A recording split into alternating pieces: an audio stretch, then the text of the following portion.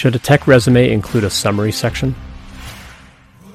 Hey there, I'm Ian Douglas. I'm the author of the website techinterview.guide, and I'm here to help people with career advancement and interview preparation.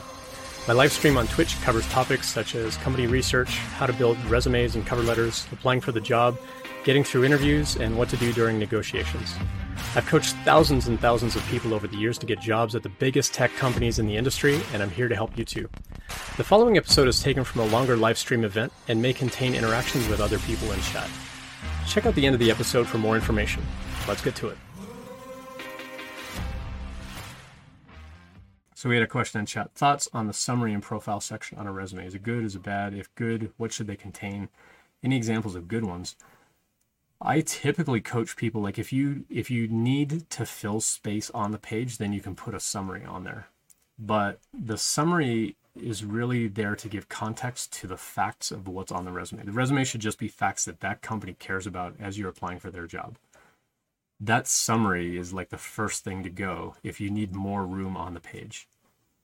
And so I typically tell people, like, if you're trying to fill up just a one-page resume and you're starting to run out of room, or you find you're shrinking the font to make everything fit, or like everything's crammed like edge to edge, top, bottom, left and right, get rid of the summary. A cover letter can allow you more space to give context to those facts. And so I typically tell people the cover letter is like the creative writing version of your resume. The resume is just the facts.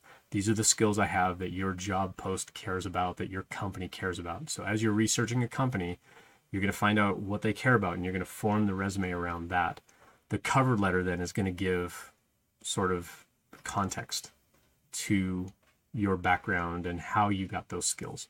So the first paragraph of your cover letter is going to describe you, the job that you're, like who you are, what's the job that you're applying for, what interested you about that job post. The second paragraph in the cover letter, these are the skills that your job post was asking for and how I learned those skills, how I apply those skills. The third paragraph is like, you know, just to restate, you're an awesome company. This is why I want to work here.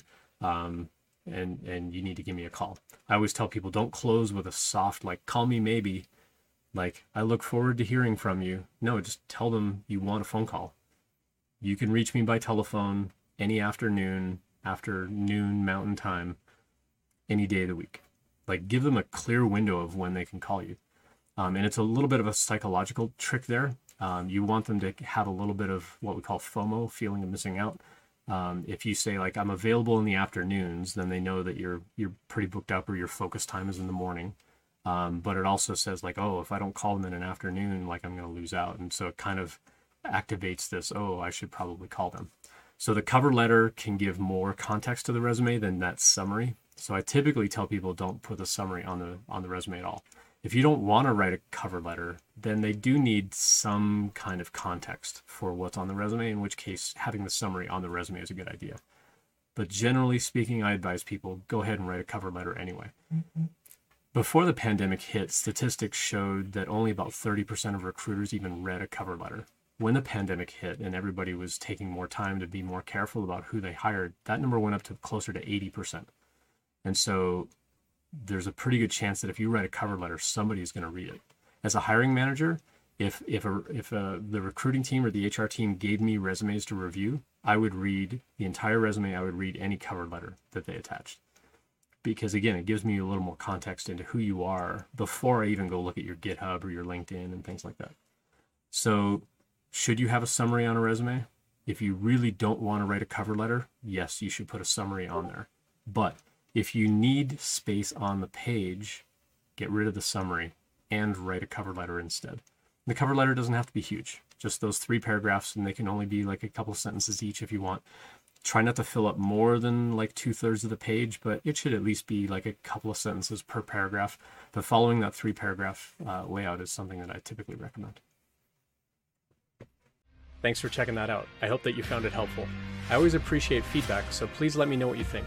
I appreciate any subscriptions, so please tell your friends and colleagues about it as well. Check out the website techinterview.guide for more information about when I'm live streaming and all of my free content. Drop by a live stream anytime to ask questions or message me privately, whatever makes you most comfortable. See you next time.